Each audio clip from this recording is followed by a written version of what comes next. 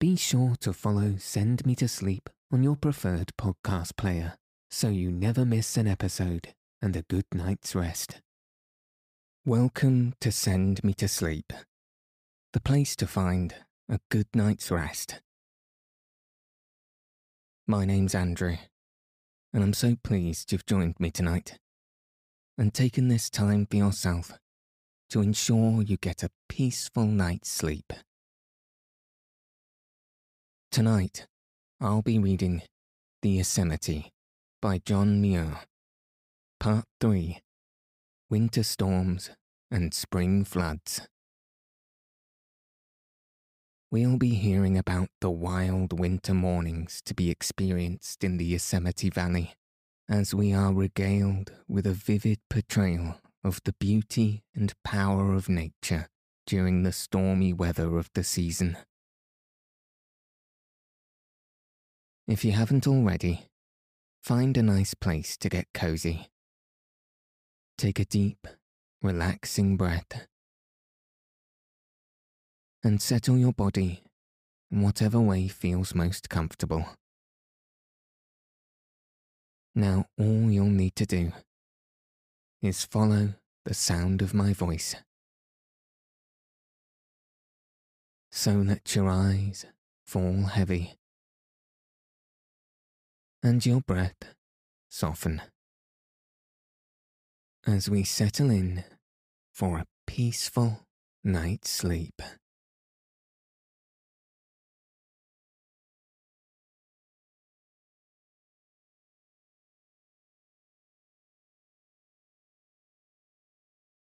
Winter storms and spring floods. The Bridal Veil and the Upper Yosemite Falls, on account of their height and exposure, are greatly influenced by winds. The common summer winds that come up the river canyon from the plains are seldom very strong, but the north winds do some very wild work, worrying the falls and the forests, and hanging snow banners on the comet peaks. One wild winter morning, I was awakened by a storm wind that was playing with the falls as if they were mere wisps of mist, and making the great pines bow and sing with glorious enthusiasm. The valley had been visited a short time before by a series of fine snowstorms, and the floor and the cliffs and all the region round about were lavishly adorned with its best winter jewellery. The air was full of fine snow dust, and pine branches, tassels, and empty cones were flying in an almost continuous flock. Soon after sunrise, when I was seeking a place safe from flying branches, I saw the lower Yosemite Fall thrashed and pulverized from top to bottom into one glorious mass of rainbow dust, while 1,000 feet above it, the main upper fall was suspended on the face of a cliff in the form of an inverted bow, all silvery white and fringed with short, wavering strips. Then, suddenly, assailed by a tremendous blast, the whole mass of the fall was blown into threads and ribbons, and driven back over the brow of the cliff whence it came, as if denied admission to the valley. This kind of storm work was continued about 10 or 15 minutes. Then another change in the play of the huge exulting swells and billows and upheaving domes of the gale allowed the baffled fall to gather and arrange its tattered waters and sink down again in its place. As the day advanced, the gale gave no sign of dying, excepting brief lulls. The valley was filled with its weariless roar, and the cloudless sky grew garnish white from myriads of minute sparkling snow spikes. In the afternoon, while I watched the upper fall from the shelter of a big pine tree, it was suddenly arrested in its descent at a point about halfway down, and was neither blown upwards nor driven aside, but simply held stationary in mid-air, as if gravitation below that point in the path of its descent had ceased to act. The ponderous flood, weighing hundreds of tons, was sustained, hovering, hesitating, like a bunch of thistledown, while I counted 190. All this time, the ordinary amount of water was coming off the cliff and accumulating in the air, swedging and widening and forming an irregular cone about 700 feet high, tapering to the top of the wall, the whole standing still, jesting on the invisible arm of the north wind. At length, as if commanded to go on again, scores of arrowy comets shot forth from the bottom of the suspended mass, as if escaping from separate outlets. The brow of El Capitan was decked with long snow streamers like hair. Cloud's Rest was fairly enveloped in drifting gossamer elms, and the half-dome loomed up in the garnish light like a majestic, living creature clad in some gauzy, wind-woven drapery, while upward currents meeting at times overhead made it smoke like a volcano. An extraordinary storm and flood. Glorious as are these rocks and waters arrayed in storm robes, or chanting rejoicing in everyday dress, they are still more glorious when rare weather conditions meet to make them sing with floods. Only once during all the years I have lived in the valley have I seen it in full flood bloom. In 1871, the early winter weather was delightful. The days all sunshine, the nights all starry and calm, calling forth fine crops of frost crystals on the pines and withered ferns and grasses for the morning sunbeams to sift through. In the afternoon of December the 16th, when I was sauntering on the meadows, I noticed a massive crimson cloud growing in solitary grandeur above the cathedral rocks, its form scarcely less striking than its colour. It had a picturesque, bulging base like an old sequoia, a smooth, tapering stem, and a bossy, down-curling crown like a mushroom. All its parts were coloured alike, making one mass of translucent crimson. Wondering what the meaning of that strange, lonely red cloud might be, I was up betimes next morning, looking at the weather, but all seemed tranquil as yet. Towards noon, grey clouds with a loose, curly grain like bird's-eyes maple began to grow, and late at night rain fell, which soon changed to snow. Next morning, the snow on the meadows was about 10 inches deep, and it was still falling in a fine, cordial storm. During the night of the 18th, heavy rain fell on the snow, but as the temperature was 34 degrees, the snow line was only a few hundred feet above the bottom of the valley, and one had only to climb a little higher than the tops of the pines to get out of the rainstorm into the snowstorm. The streams, instead of being increased in volume by the storm, were diminished because the snow sponged up part of their waters and choked the smaller tributaries. But about midnight, the temperature suddenly rose to 42 degrees, carrying the snow line far beyond the valley walls, and next morning, Yosemite was rejoicing in a glorious flood.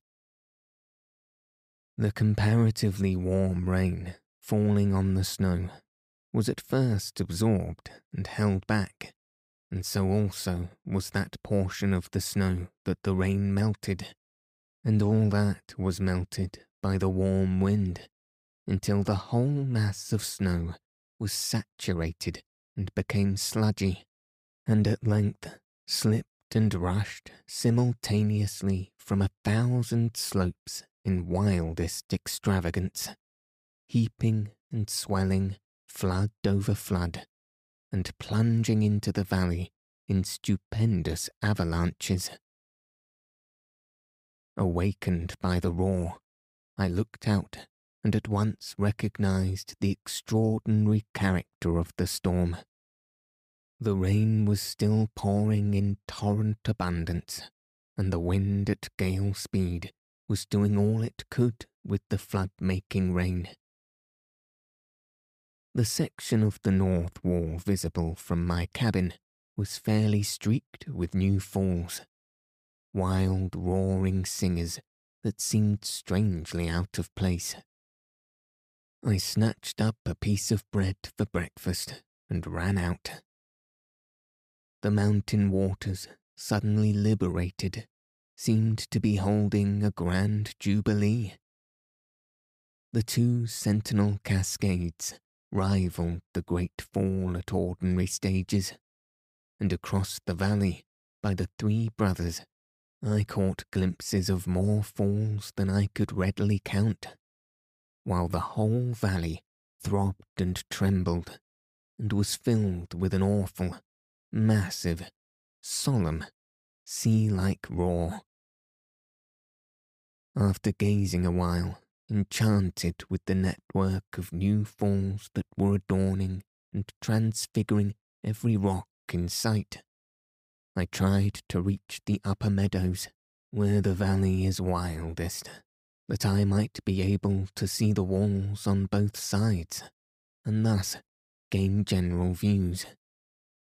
But the river was over its banks, and the meadows were flooded, forming an almost continuous lake dotted with blue, sludgy islands, while innumerable streams roared like lions across my path, and were sweeping forward rocks and logs with tremendous energy over ground where tiny gilias had been growing but a short time before.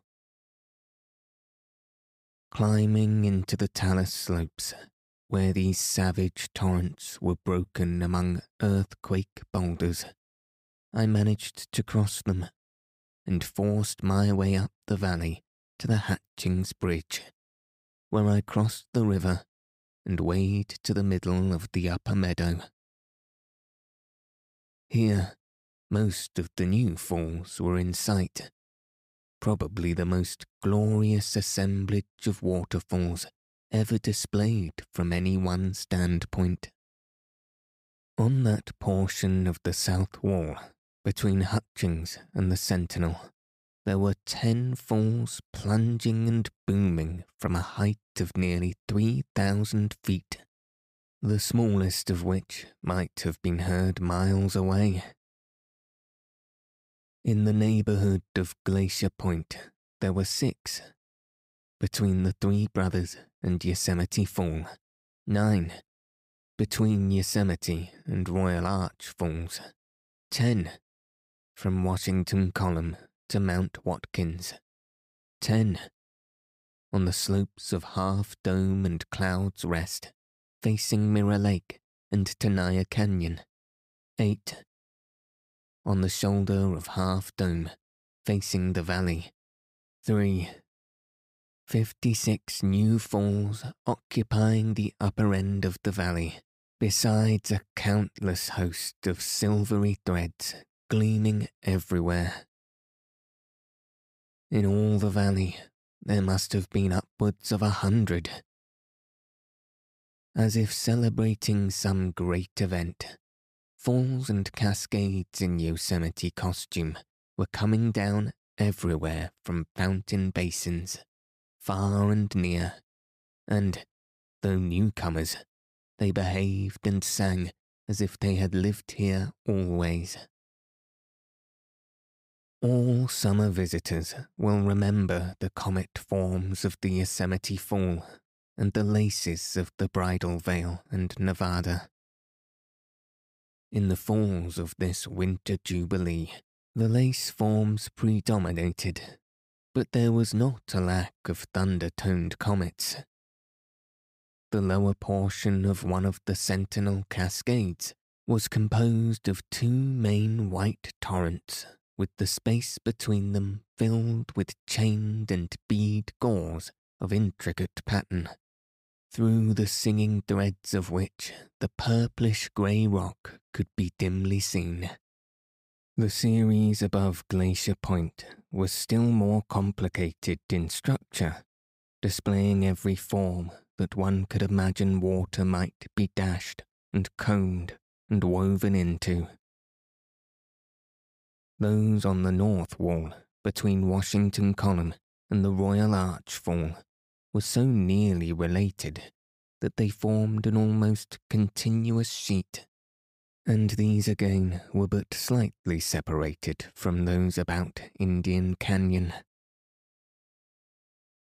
The group about 3 Brothers and El Capitan, owing to the topography and cleavage of the cliffs back of them, was more broken and irregular.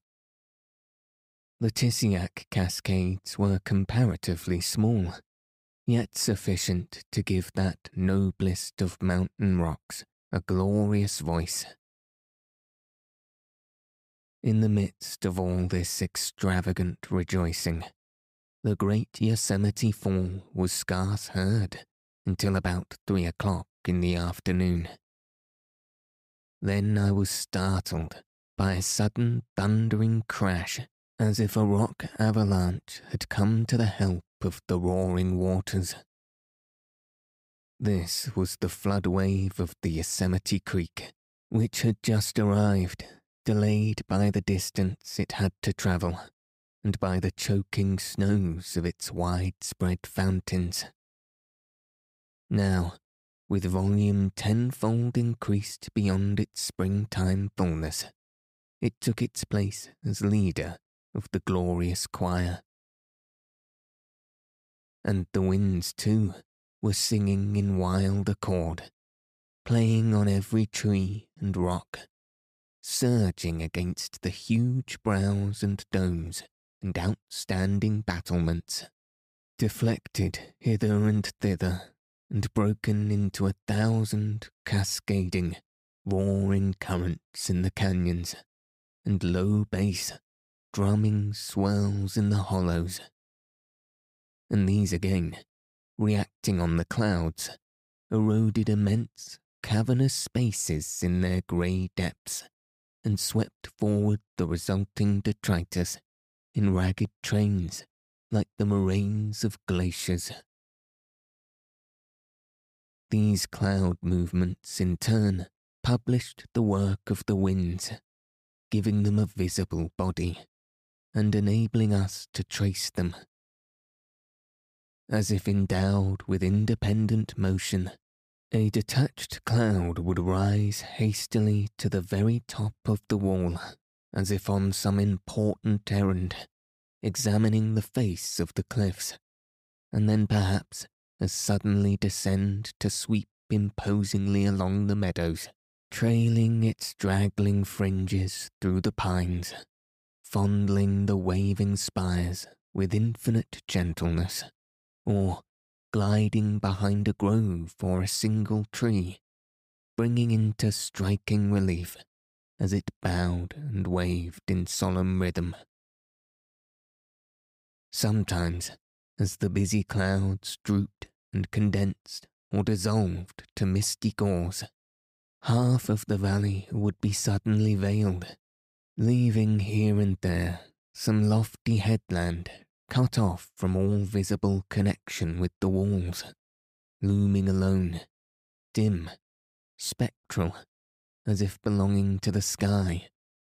Visitors, like the new falls, come to take part in the glorious festival. Thus, for 2 days and nights in measureless extravagance, the storm went on, and mostly without spectators, at least of a terrestrial kind.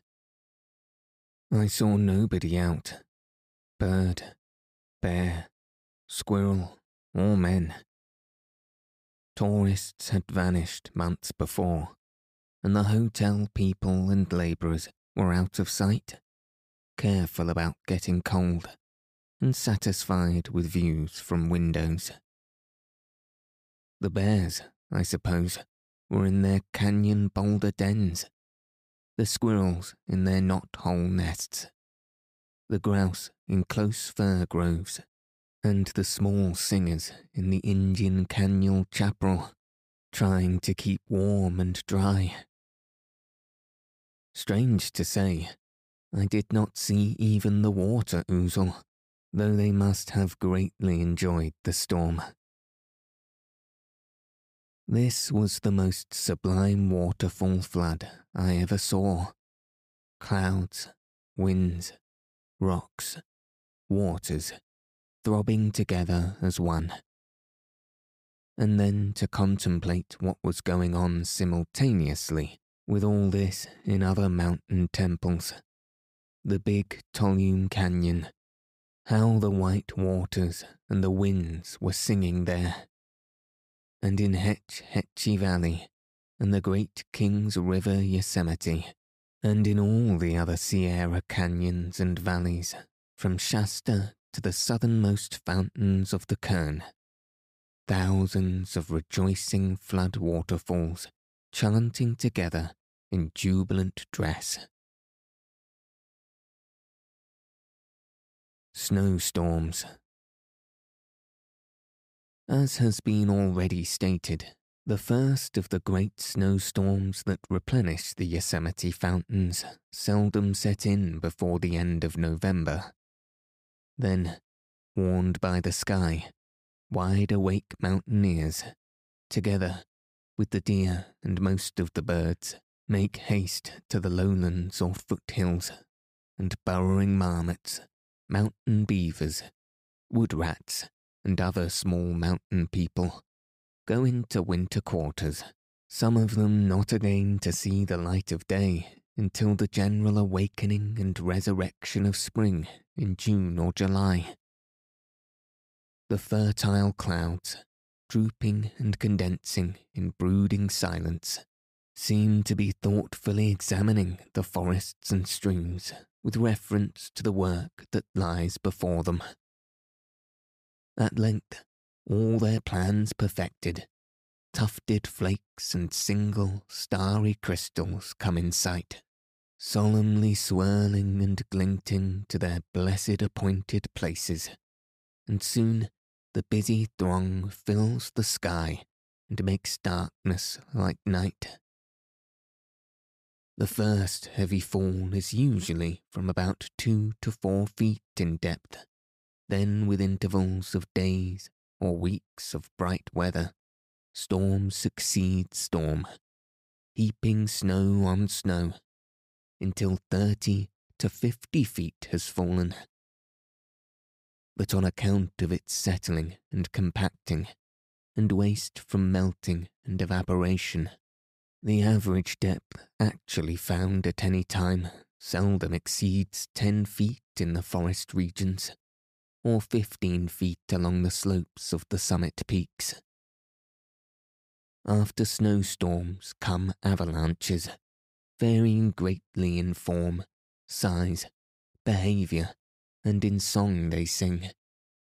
Some on the smooth slopes of the mountains are short and broad, others long and river-like in the side canyons of Yosemites and in main canyons, flowing in regular channels and booming like waterfalls, while countless smaller ones fall everywhere from laden trees and rocks and lofty canyon walls.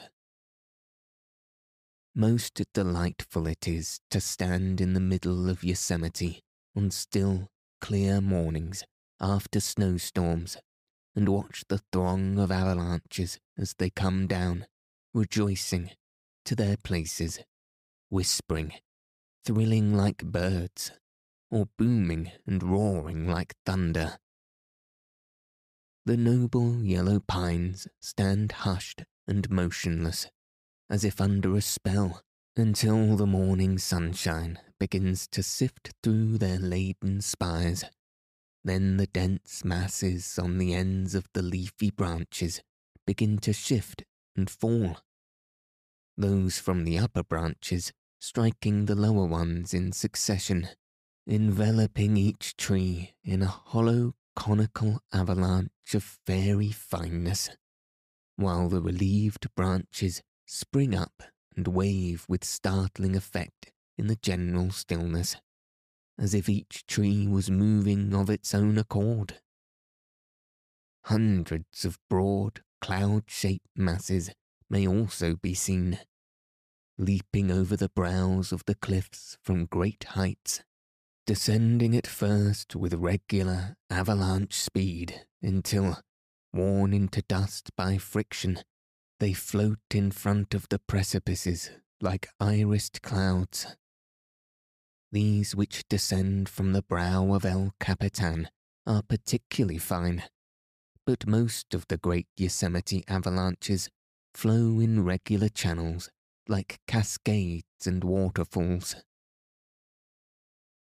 When the snow first gives way on the upper slopes of their basins, a dull, rushing, rumbling sound is heard, which rapidly increases and seems to draw nearer with appalling intensity of tone.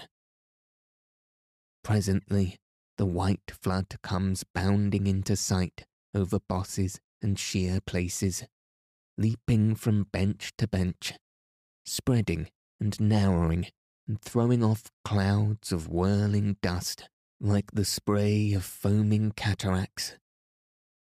Compared with waterfalls and cascades, avalanches are short-lived, few of them lasting more than a minute or two, and the sharp, clashing sound so common in falling water are mostly wanting. But in their low, massy thundertones and purple-tinged whiteness, and in their dress, gait, gestures, and general behaviour, they are much alike. Avalanches. Besides these common after-storm avalanches that are not to be found only in the Yosemite, but in all the deep, sheer-walled canyon of the range, there are two other important kinds, which may be called annual and century avalanches, which still further enrich the scenery. The only place about the valley where one may be to see the annual kind is on the north slope of the Cloud's Rest. They are composed of heavy, compacted snow, which has been subjected to frequent alterations of freezing and thawing.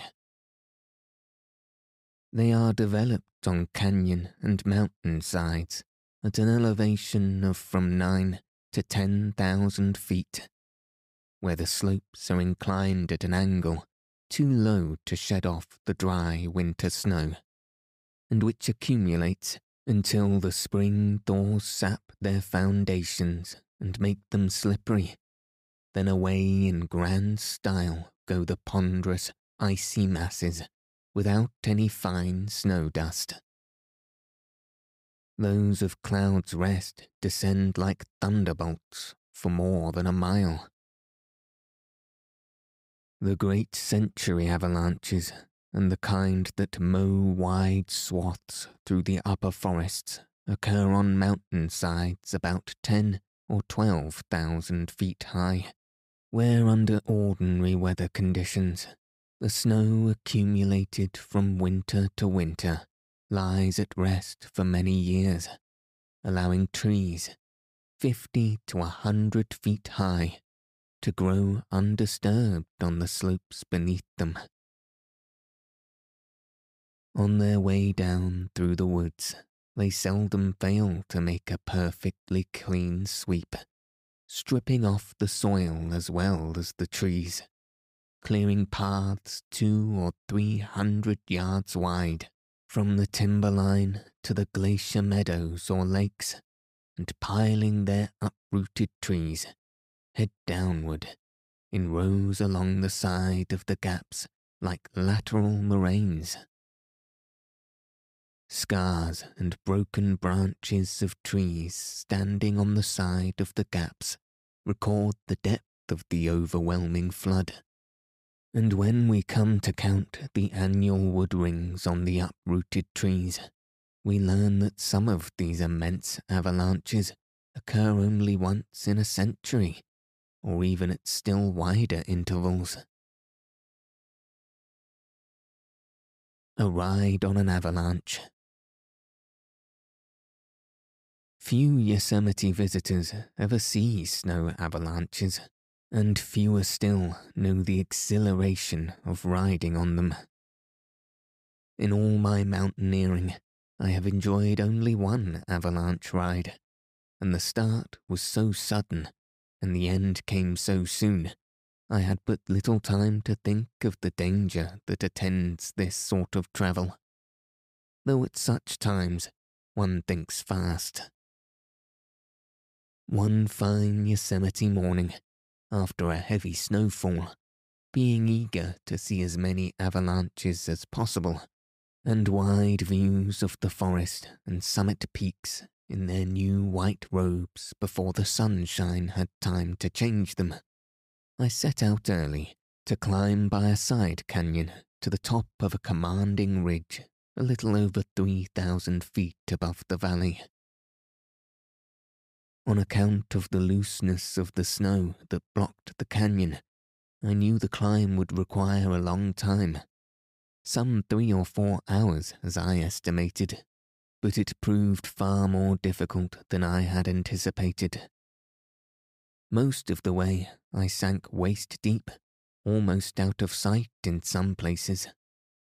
After spending the whole day to within half an hour or so of sundown, I was still several hundred feet below the summit. Then my hopes were reduced to getting up in time to see the sunset. But I was not to get summit views of any sort that day, for deep trampling near the canyon head, where the snow was strained, started an avalanche, and I was swished down to the foot of the canyon as if by enchantment. The wallowing ascent had taken nearly all day, the descent only about a minute. When the avalanche started, I threw myself on my back and spread my arms to try to keep me from sinking. Fortunately, though the grade of the canyon is very steep, it is not interrupted by precipices large enough to cause outbounding or free plunging. On no part of the rush was I buried.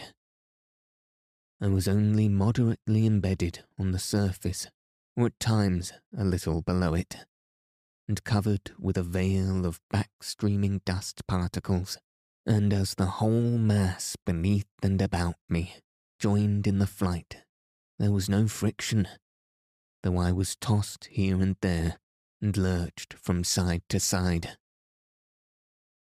When the avalanche swedged and came to rest, I found myself on top of the crumpled pile without bruise or scar. This was a fine experience. Hawthorne says somewhere that steam has spiritualized travel, though unspiritual smells smoke, etc., still attend steam travel. This flight, in what might be called a Milky Way of snow stars, was the most spiritual and exhilarating of all the modes of motion I have ever experienced. Elijah's flight in a chariot of fire could hardly have been more glorious or exciting. The streams in other seasons.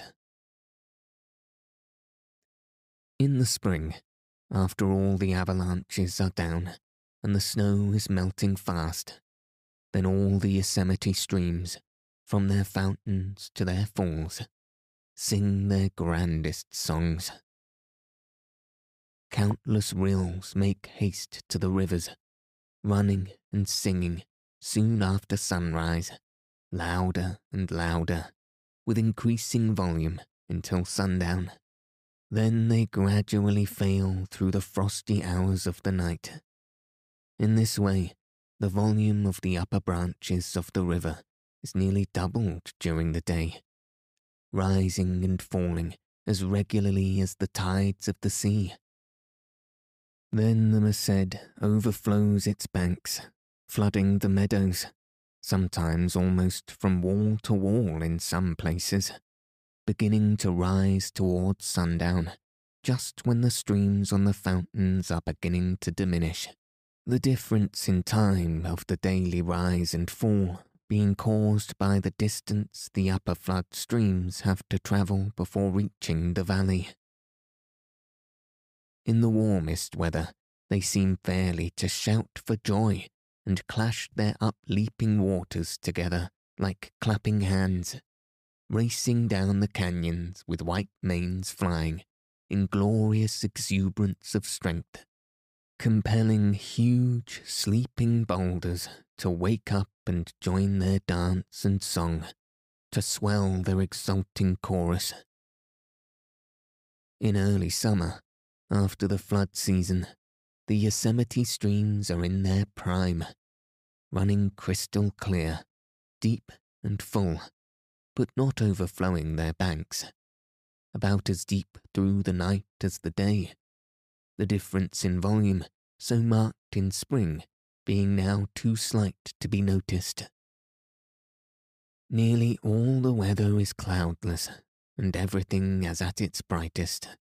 Lake, river, garden and forest, with all their life. Most of the plants are in full flower. The blessed ouzels have built their mossy huts, and are now singing their best songs with the streams. In tranquil, mellow autumn, when the year's work is about done, and the fruits are ripe, birds and seeds are out of their nests, and all the landscape is glowing like a benevolent countenance, then the streams are at their lowest ebb, with scarce a memory left of their wild spring floods.